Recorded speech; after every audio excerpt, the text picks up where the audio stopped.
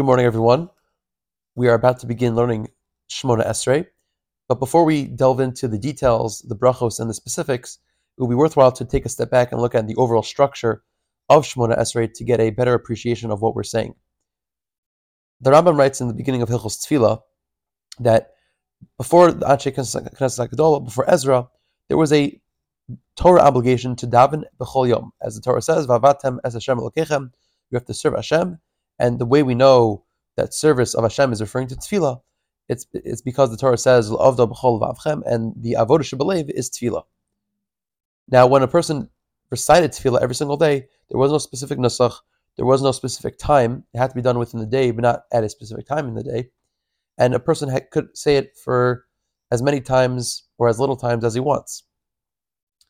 However, the Rambam notes that even though there wasn't a specific time or structure, there was a framework or formula that had to be constructed when fulfilling this mitzvah. And he writes in the second halacha of Parak Alpha of Hilchos Tefillah, the chiyuv mitzvah zu kachu, the way one fulfills this obligation is the following. A person davens and supplicates himself to HaKadosh Baruch Hu every single day. Number one, he relates shvach to Hashem, praise to Hashem. Then he asks the things that he needs, and say it in a way of beseeching and in supplication. And afterwards, then one recites again more shvach, and he adds as well hodah, acknowledgement over the things that Hashem has done for him, according to each person's ability and experiences. So for the Rambam, there's this overall structure, even though the details aren't specific, of number one, starting off with shvach, then moving on to bakasha and sheila, and then finishing off with more shvach and hodah. The source of this requirement is found in the Gemara in Brachos Lamed Beis Amud Aleph. Rabbi Samloi was Dorish a pasuk, and he made the following conclusion: that person should olam yisader adam shvacha shel HaKadosh Baruch Hu v'achkach yispal. A person should always, meaning seemingly even before the formal obligation of davening, a person should always be saying shvach to Hashem and then davening to HaKadosh Baruch Hu. And how do we know that? It's from Moshe Rabbeinu. Moshe Rabbeinu at the end of the Torah writes v'eschanan al Hashem be'esahi. Moshe davened to Hashem, and how do you do it? Moshe relates. He first said shvach. He says, Moshe says, "Ata chilosa laros abdacha es gadolcha v'esercha chazaka." You showed to your servant your greatness, your strong hand. Who is the Asher Mial Shemayim Ba'aretz Asher Yasek Ma'asecha V'Grasecha? Who is the God in the heavens and the earth can do like you in your strength? And then Moshe begins with the Sheila Evra Na Ba'aretz Aretz Atova. Moshe asks to pass into Eretz Yisrael. So from here we see that there's a responsibility to have first shvach and then tefillah in one's davening, and this is seemingly a way one is mekayim the mitzvah min Torah b'shlei Musa. Now it's interesting. The Rambam is seemingly coming from this Gemara, but he adds an extra step. After one says shvach and then sheila and bakasha, one then has to have a third step for the Rambam, and that's more shvach and hodah on the past that Hashem has, on what Hashem has given to him. And the question is, where is that found in the Gemara? It's seemingly not quoted in the Gemara at all. The Or Sameach on that Rambam quotes that the Rambam is coming from a different source, from a Sifrei in Parshas V'zos HaBracha, where Moshe Rabbeinu actually says praise to HaKadosh Baruch Hu, then asks the brachos and the things that Bnei Yisrael need, and then he finishes off with further shvach to HaKadosh Baruch Hu.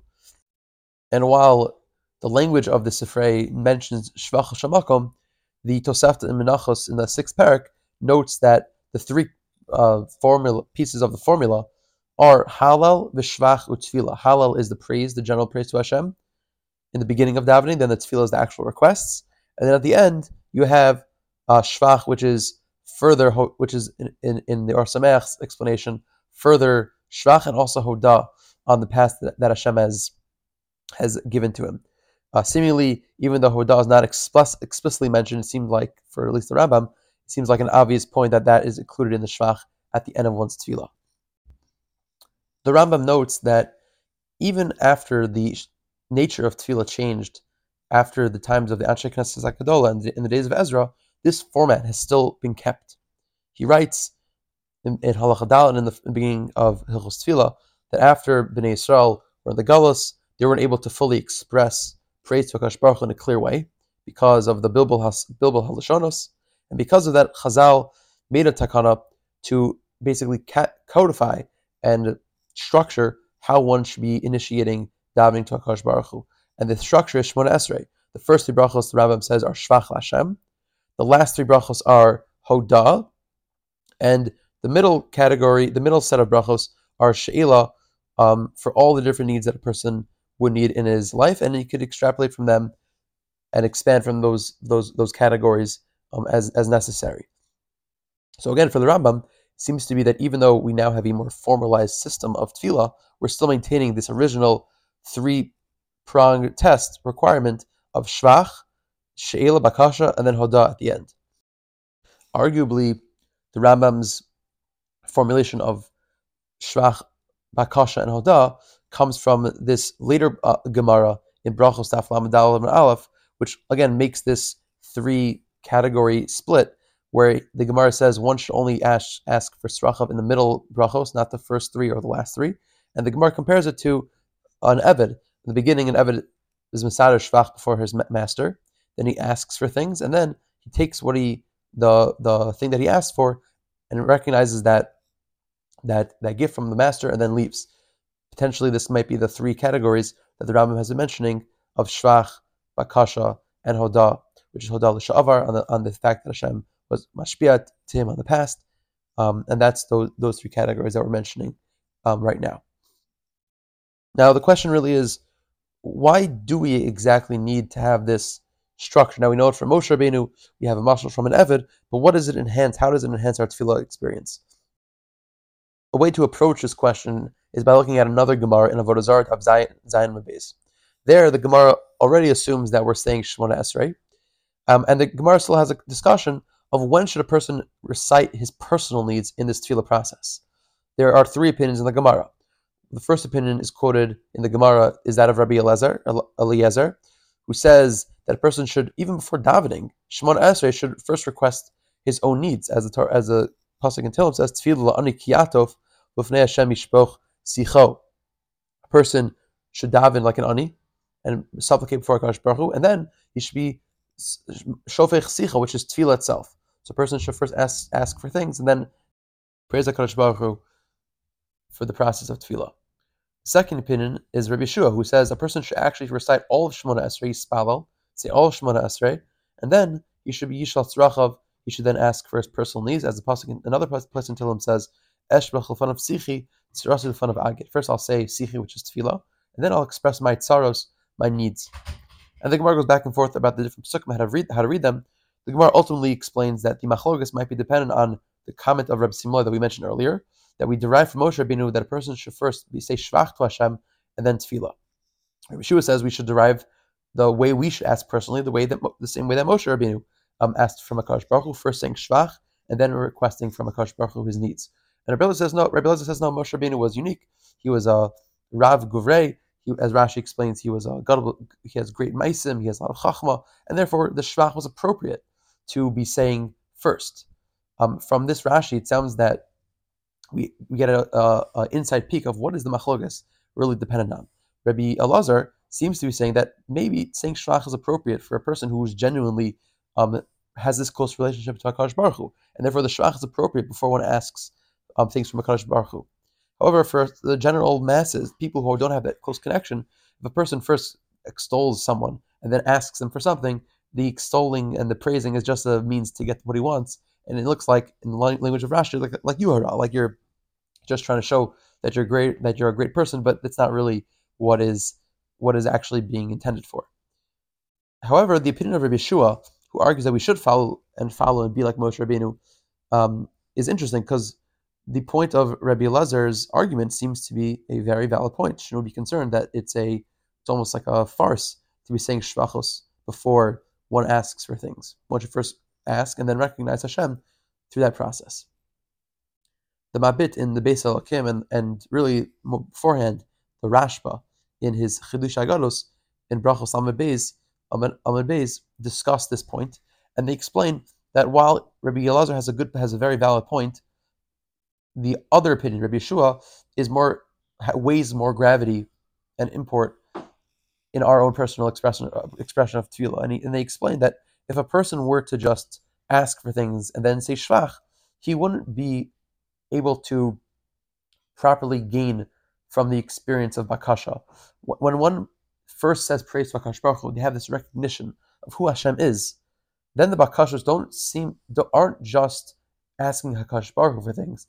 They are transformed into a process where one is using the bakashos as a means to more clearly and more overtly recognize Hakadosh Baruch Hu's involvement in his life, that he's the only one who could answer these tefillos, and that actually impacts one's bakasha, not just being a selfish endeavor per se, but being a means to actually develop the relationship that is being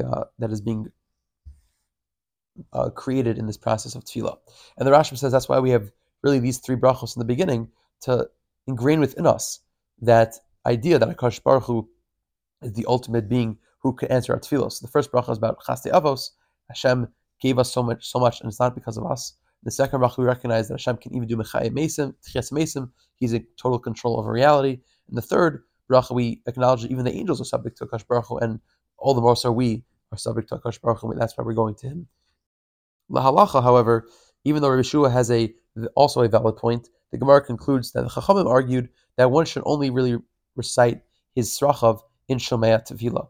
And the Meiri explains based off the Yerushalmi, Shomea Tefillah, as we'll develop later on, is almost like a catch-all Tefillah, in the sense that while Rabbi Yeshua in theory is correct, that one should first say Shvachos and then She'elos, and these She'elos are more standard, and then after fulfilling that structure, one does his own personal Tefillos.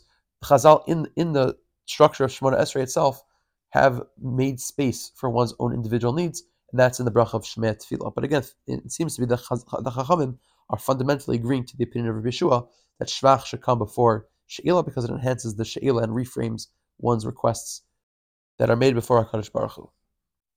While the overall structure of Shemona Esrei is Shvach, Bakasha, and Hodah, within that structure, it seems to be that Chazal are fixated on the number 18 as being the number of brachos that are required in this process.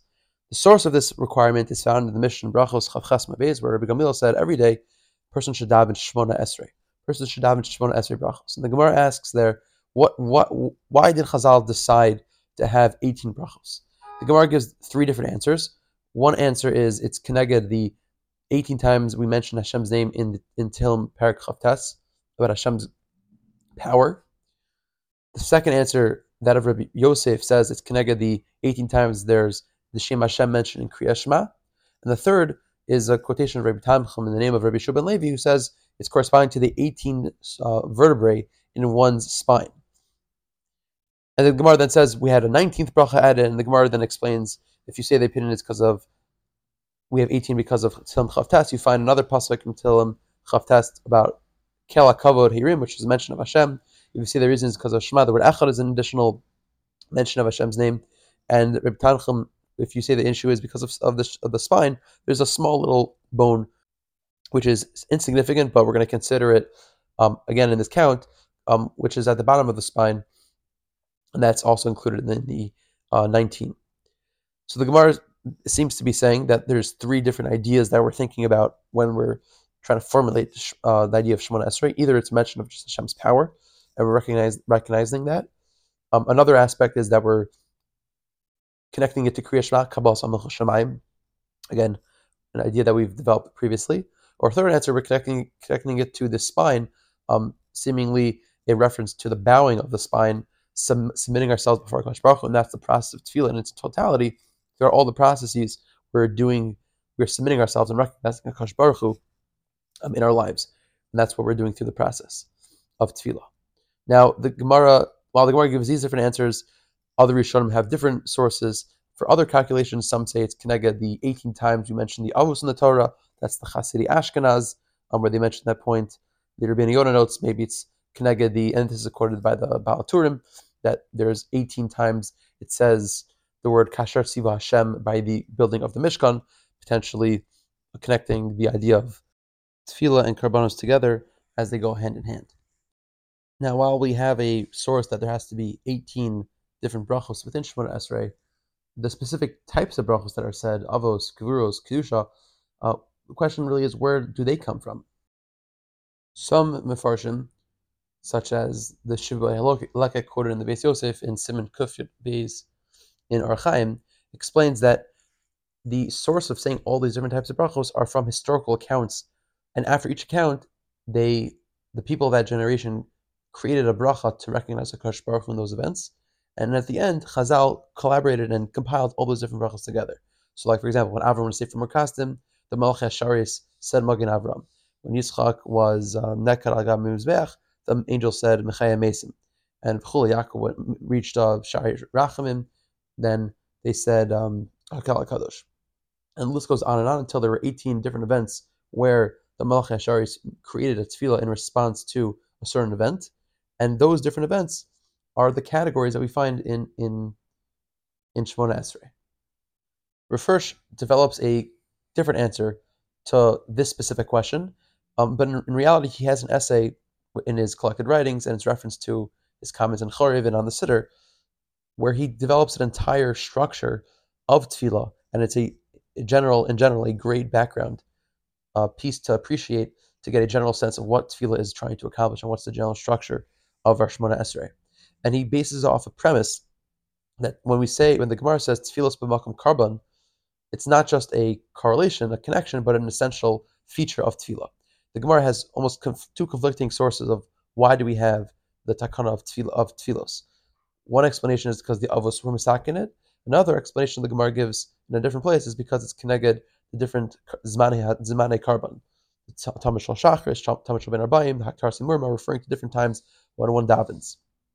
The Rambam seems to understand that the formula of tefillah itself was already instituted by the Avos. He says that in Hilchos Malachim, but he says explicitly that Chazal instituted the timing for tefillah to be corresponding to the timing of karbanos. It seems to be for the Rambam, and this might be Shittas to his understanding of tefillah in general. Tefillah as avoda has nothing to do with karbanos per se. It's just the general idea of service of HaKadosh Baruch Hu, not necessarily connected to avodas karbanos. However, the Tur, as we mentioned earlier, explains that if you look at tefillah, it's modeled after so many different aspects of the avodah b'shem mikdash, of the avodas karbanos. We stand like the Kohen. We have to wear clothing that are appropriate like the Kohen. We have to have kavanah that is appropriate the same way one is offering a karban. For the Torah, it seems to be that there's not just a connection to karbanos in the sense of zmani tefillah, but in an essential feature of tefillah is that tefillah is actually like you're offering a karban. And the Refer says even further in the Torah that the actual structure of Shemona Esrei was based off the avodas hakarban of the Karban Tamid. In his words, tefillah is a concretization of the process of hakravas Tamid through the words that we're saying. And this is exactly the point, that tefillah is not necessarily in the place of a karban per se, but tefillah actually accompanies the karban process. As we mentioned, the Anshe Knesset HaGadol were the ones who established tefillah, and they were around during the Bayashini when the karbanos were existent. It was even said during the times of when they were actually offering the karbanos in the Beis HaMikdash, indicative of the fact that the tefillah is a supplement and not necessarily a substitute per se of karbanos.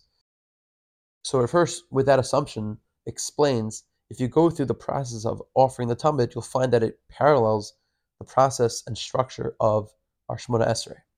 And he begins that there are three general sections to the offering of the Tamid. The first part is the Zrikas Adam, which includes shechting the animal, Kabbalas Adam, receiving the blood, bringing the blood to the Mizbech, and then sprinkling it on the Mizbech itself. The second part is the burning of the Imurim, and there was a process in which limbs were offered on the Mizbech, and that order is going to reflect how the structure of Tefillah Shemona Esrei is also created.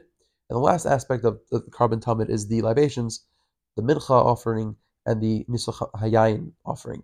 And those are corresponding to the last three brachos of Shemona Esrei.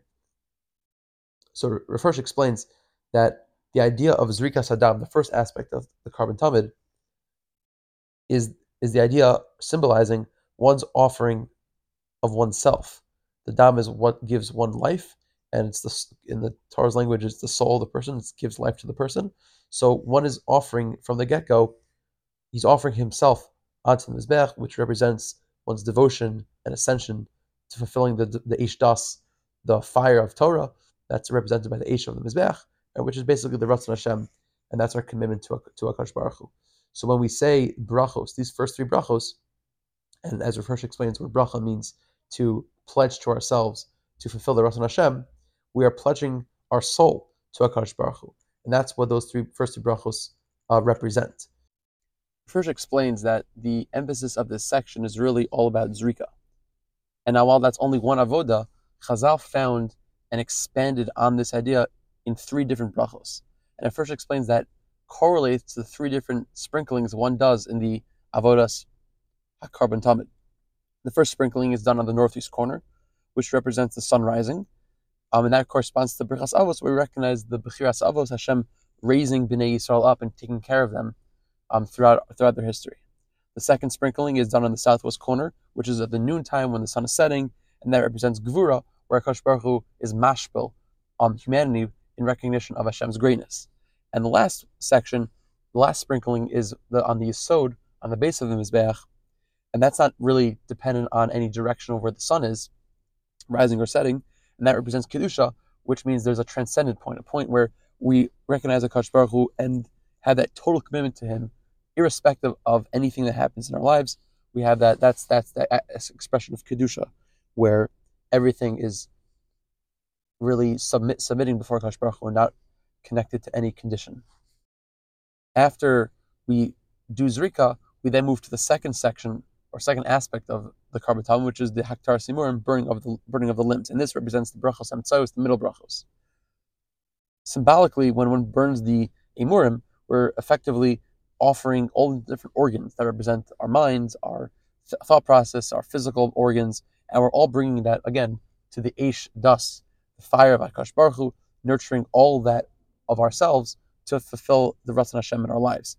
And this basically is a manifestation of the Zrikas Adam, of giving over our own blood, our own self, consecrated to HaKadosh Baruch Hu.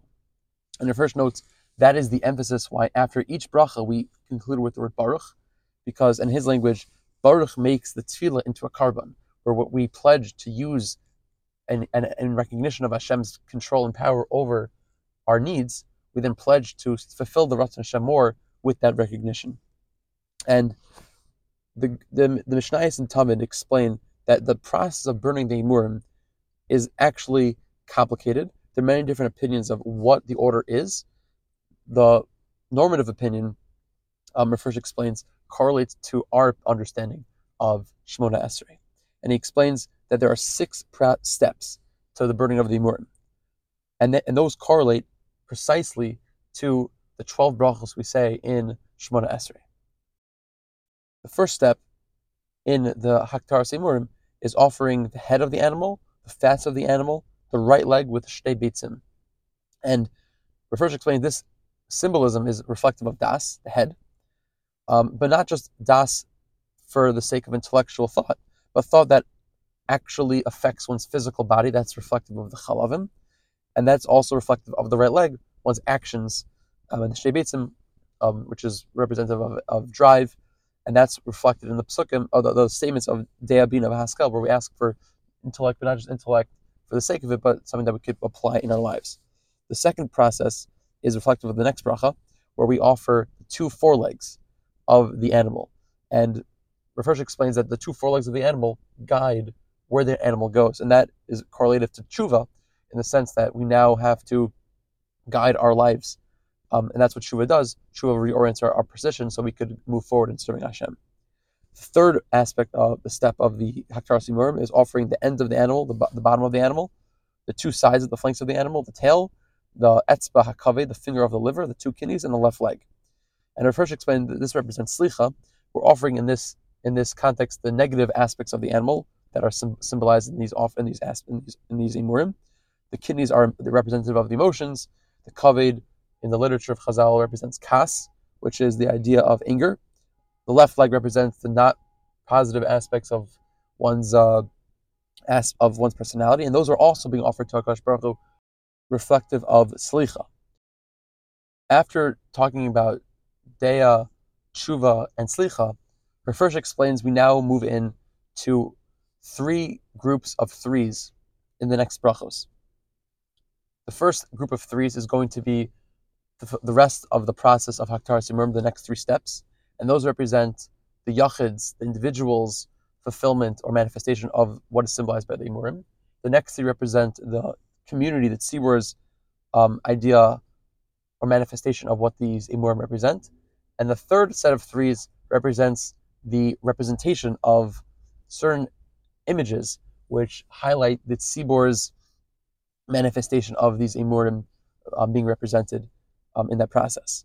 So we'll go through it now and we'll explain what we mean in this context. So the fourth step of burning the Imurim is offering the chest, the throat, the sides of the throat, the windpipe, the heart, and the lungs. And it first explains this represents the organs that give life. The condition to life is being able to breathe, having the blood pump. And this represents Geula in the sense that Geula is the baseline, the necessary requirement for any development, for any healing, or for further growth. And that's represented by Geula. And this is the Yachid's manifestation of that aspect of Haktar Simurim. The fifth step of Haktar Simurim is burning the flanks with the liver and the spleen. And the first notes that in medical records, one notices that there's a illness that is affecting the entire body, the liver and spleen will also be affected. If it's not affecting the liver and spleen, you can argue that it's a localized illness. It's not going to affect the entire body. This is correlative to refuah, and we ask in this bracha for the individual's refuah if there is a need for that. The sixth and final step of the Haktar Simurim is burning of the innards, the things that help with the digestion process. And this obviously is correlated to parnasa. One needs food to live, and parnasa is the way one attains those aspects of getting food and being able to survive and live. So the last 3 of Geula, Refuah, and Parnasa are then repeated and reflected from a Yachid context to now a Tzibur context. So the next bracha then is the national Geula of Kibbutz Galios. That's reflective again of the Haktaras of the chest, throat, sides, windpipes, head, heart, and lungs, which are necessary for the baseline status of Klal Yisrael as a Tzibur, the gathering of the exiles. The next bracha is about Hashiva Shavtenu, or the justice should be returned. This is representative of the national refuah. After we have everyone together, we now want to invoke the law and have the law be a part of everyone's life. And this is included in the next bracha of Al-Mashinim, removing the evildoers who don't follow the law. That they're included as well in this categorization of the national refuah. The next bracha is representative of this last aspect of Haktar Simurim, the idea of burning the innards, the idea of a national parnasa, reflective, mirroring the individual's parnasa, and that's the bracha of al tzadikim, because we want to develop and nurture the good parts of the nation. Those are the tzadikim that we want to not only have them recover from the law, but have them being able to develop the law and have it have an effect on the rest of the nation. So after this categorization of 3, we now move to the final set of 3s, which is the individual representations of the communal's refuah and geula and parnasa. So the first set of in this category grouping is Yerushalayim. We ask for Yerushalayim to be built, and this is the way one facilitates the kibbutz galus by having a central capital, enabling the national geula to occur. The next bracha is establishing David's kingdom, who are going to be representing the Mishpat Hashem, the law of Hashem. That's going to enhance the national refuah of the nation. And the final bracha is Shema Kolenu, which is almost the summation of those last 2 brachos, where we say that we want the nation to develop all of these things that we've been davening for. We've been davening for the geula, davening for kibbutz galios, and the Mishpat Hashem. They should be focused on for the service of HaKadosh Baruch Hu, not for one individual goal or purpose, but only for HaKadosh Baruch Hu, and that enhances the national parnasa and development and nurturing of the nation. And this concludes the second section of Shemona Esrei and the second section of the process of Hakravas HaTamid, which is the Haktar Simurim. Now moving to the third section of the process of offering the Tamid, we offer Minchas and Nesachim. Now, while the Iker aspect of this section is all about offering thanks, as the Rambam mentions about Hodah, and that's really emphasized by Modim, the 2 other brachos of Ritzei and Sim Shalom really are part of the conclusion of the Avodah, and they're bunched together with this aspect of Shvach and Hodah to HaKadosh Baruch Hu. In the Mikdash, we're first explaining based off the Gemara brachos, when the Avodah was completed, which is the Haktar Simurim, the Tzibur would actually recite Ritzei, which is the next bracha in Shemona Esrei, where we ask Hashem to accept the avodah that we just davened for. We want it to be accepted and recognized by Kadosh Baruch Hu. Following that tefillah, we then move to the ikar aspect of the section, which is hodah, and that's representative of mincha and nesachim. Mincha, the verse explains, is a tribute of hodah, recognizing the debt one has over someone else. As you find in Tanakh, all these menachos are tributes, recognizing a debt either of gratitude or subservience to the other entity. Nesachim, the verse explains, these libations of wine are actually a response to the episode of the Meraglim. The Meraglim did not think Hashem had control over their fate. That's why they were afraid, that they wouldn't be able to conquer Eretz Yisrael. Now, after Hashem says the Meraglim made a mistake and he's going to bring them into Eretz Yisrael, we now realize that all of our lives, not just the necessary parts, but every aspect of our lives, is ultimately guided by Kadosh Baruch Hu. He gives us the goal of our lives, the lot of our lives, and we have to recognize that those aspects of our lives which are given to us are means for service of Kadosh Baruch Hu, and we have to recognize where they came from. And that's where we say modim. We recognize the debt and the blessings that Hashem has given us, and hope to further recognize and serve Hashem through all the good that He's given us. And that again is reflective of the mincha and nesachim. The final bracha is Sim Shalom, which was actually recited also in the Beis HaMikdash after Ritzei. In this context, we're saying Sim Shalom at the end because one can only really appreciate Shalom, which is not just peace, but harmony of the different aspects of both the brachas that we said and all the hodah that we recognized. One has to ask HaKadosh Baruch Hu at the end for being able to harmonize and recognize where each aspect of one's life should fit into. And that's the bracha of Sim Shalom. So for first, the structure of tefillah is modeled very much to the structure of the Hakravas Tamid. We have Zrikas Adam, Hakaras Emurim, and Mincha V'Nisach Hamayim following through, and that's the structure Shvach, Bakasha, and Hodah. This follows very nicely to the idea that one should not be reciting personal requests throughout the davening.